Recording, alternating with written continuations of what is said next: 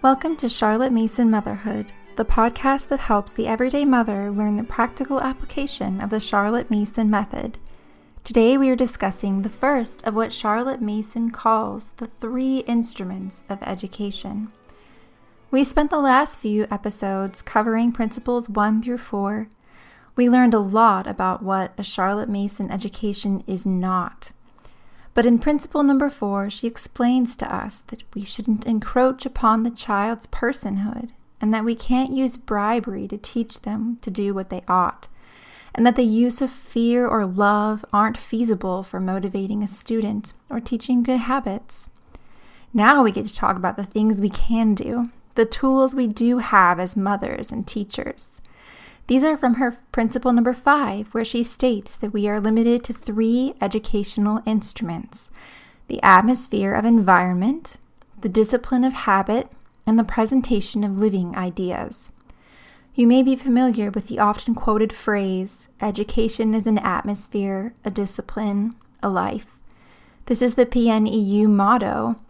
And if you're unfamiliar with what the PNEU is, I have a video for Charlotte Mason beginners on my YouTube channel that I'll link to in the show notes. In it, I explain all of the Charlotte Mason acronyms you may hear but won't understand as a beginner. But today, for this podcast, we are just going to cover the first instrument of education, which is principle number 6. Education is an atmosphere. I briefly explained principles 4 and 5, but the main topic of our podcast is based on principle number 6, which is, when we say that education is an atmosphere, we do not mean that a child should be isolated in what we may be called a child environment, especially adapted and prepared, but that we should take into account that the educational value of his natural home atmosphere, both as regards person and things, and should let him live freely among his proper conditions. It stultifies a child to bring down his world to the child's level. There are a few phrases here that caught my attention in her lengthy description. The first is that the child doesn't need a specific child environment. She also says that we need to take into account a child's natural atmosphere of the home. We'll talk about these in a few minutes, but the phrase that stood out to me the most was persons and things.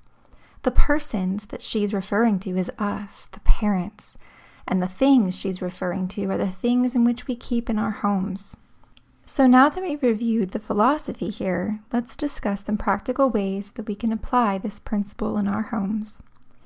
So tip number 1, we as parents need to focus on atmosphere over environment. Mason begins her section on atmosphere in her book, A Philosophy of Education, by painting a vivid picture of a little boy's extensive nursery environment. His name is Peter, and he has the best of the best toys and decor, warmly painted walls, lush carpets, and there are even smoothly rounded corners on the tables for when he starts walking. It reminds me so much of what my home looked like with our first child. Childproofing the cabinets with plastic locks and Velcro straps, the foamy corner protectors that the adhesive would not stay on. But Mason encourages us to look past the child's environment, that is, his surroundings and how they look. We could apply this to our homeschool rooms too. Some of us desire the most beautifully decorated homeschool space, and that's great, but what she's really getting at here is that it isn't about environment at all, but instead the atmosphere in which we are creating in our homes. She says in her book, it is not an environment that they want, a set of artificial relations carefully constructed, but an atmosphere which nobody has been at pains to constitute. I love how Mason describes the child's natural atmosphere of home. She says, we all know the natural conditions under which a child should live, how he shares household ways with his mother, romps with his father, is teased by his brothers and petted by his sisters, is taught by his tumbles, learns self-denial by the baby's needs, the delightfulness of furniture by playing at battle and siege with sofa and table, learns veneration for the old by visits of his grandmother, how to live with his equals by the chums he gathers round him, learns intimacy with animals from his dog and cat, delight in the fields where the buttercups grow, and greater delight in the blackberry hedges. She states that no compounded environment, also known as our carefully designed nursery, playroom, or homeschool room, could make up for this fresh air, this wholesome wind, as she says, of the child's natural home atmosphere. Mason acknowledges that the child's environment doesn't need to be carefully constructed or kid-only accommodations, and rather than creating a sheltered environment, that we allow them to grow up with natural exposure to life as it is. She says that children must face life as it is in a sense. She does mean that they need to see the good, the bad, and the ugly, and that we can't protect our children from everything, but on the same token, we can be aware of what we share with and in front of our children. She's careful to mention that the strong must not lay their burdens on the weak. So while we do want our children to experience hiccups in life, we want to make sure that they are child-appropriate hiccups. This means we probably won't talk about politics in front of our kids, but if something happens, like a family pet's death, they might notice, and we will have to appropriately have a discussion about it. So we know that Mason expects us to focus on atmosphere and the natural life that's going on around them rather than the environment. This next tip starts with the parents, usually the mother, since she's the main caretaker of the children. We must remember that atmosphere isn't just the things we keep, the toys or books we buy, or the home in which we live, but it's the very essence of the persons that surround our children, ourselves, us mothers. The influence we have is greater than any other in a child's atmosphere. So, some questions we can ask ourselves when considering atmosphere are, number one, do we speak life-giving words to our families? Do we treat our husband with love and respect? Do we serve others with a joyful heart? Are we growing our minds by reading new books? Do we serve and eat nourishing foods in our home to nourish the mind? It's the do as I say, not as I do conundrum. If we expect our children to show up for lessons cheerfully, we need to do the same. It's that enthusiasm factor that I'm constantly harping on. The atmosphere of mom really does dictate the atmosphere of our home. One of my favorite resources on this subject are the books The Life-Giving Home and The Life-Giving Table by Sally Clarkson. She's such an inspirational woman and really has lived out Charlotte Mason's principles, I think without even realizing it.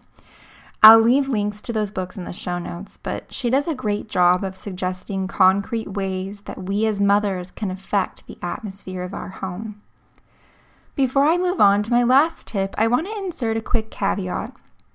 Some of you may be listening to this and thinking, okay, but I'm going through a lot right now. I'm suffering the grief of a miscarriage, or I just had a baby, or I'm suffering the grief from the death of a parent. And I want to make sure you understand that no mother is perfect at this, and we all have good and bad days. But thank goodness that we can lean on Christ for perfection and ask Him for forgiveness. But just as we are an example of what's right, we can also be an example of what to do when we are wrong. Do we apologize when we've hurt someone? Do we ask the Lord for forgiveness and cling to Him when we need help, when we're grieving? Do we pray when we're in need? Do we as mothers pray to give thanks? Our children notice our disposition. Absolutely, but they're also watching when we approach hardships. Through grief or sadness, we can still be a living example of what we expect from our children during hard times. We are growing ourselves as much as we are growing our children. In doing so, we affect their experience and environment. I'm reminded of the verse in 2 Timothy. It says, "Set an example in speech, in life, in love, in faith, and in purity. Be diligent in these matters. Give yourself wholly to them, so that everyone may see your progress. Watch your life and doctrine closely. Persevere in them, because if you do, you will save both yourself and your hearers. The hearers part is so powerful. Our children are our little hearers. So I'm going to leave this verse in the show notes for you guys because it's one that I've really been clinging to lately. So tip number 3 is that simplicity is key. She talks about persons and things. So we're going to talk about the things aspect. Keep your home free of unnecessary clutter. I don't know about you, but my kitchen or my bedroom sometimes reflects how my mind is doing.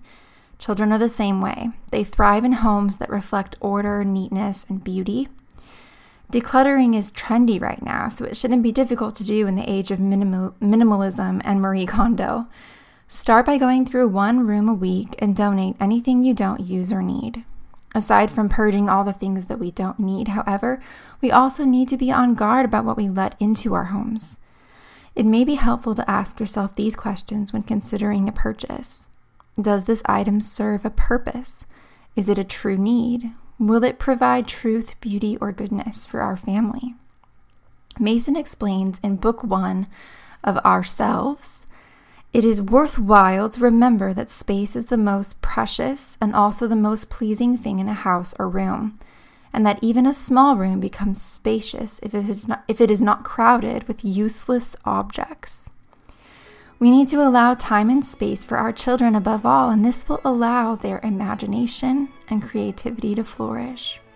So with that, I hope that today's episode has offered you a greater understanding of the 4th, 5th, and 6th principle. Today we discussed the first instrument of education. Education is an atmosphere. Next time we'll talk about the discipline of habit. So join us next time to learn more about Charlotte Mason's educational ideas.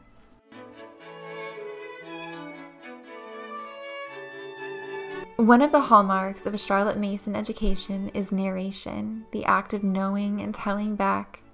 At the end of each episode, I ask that you either write down or tell a friend, your mom, your husband, whomever, about what you learned from today's podcast.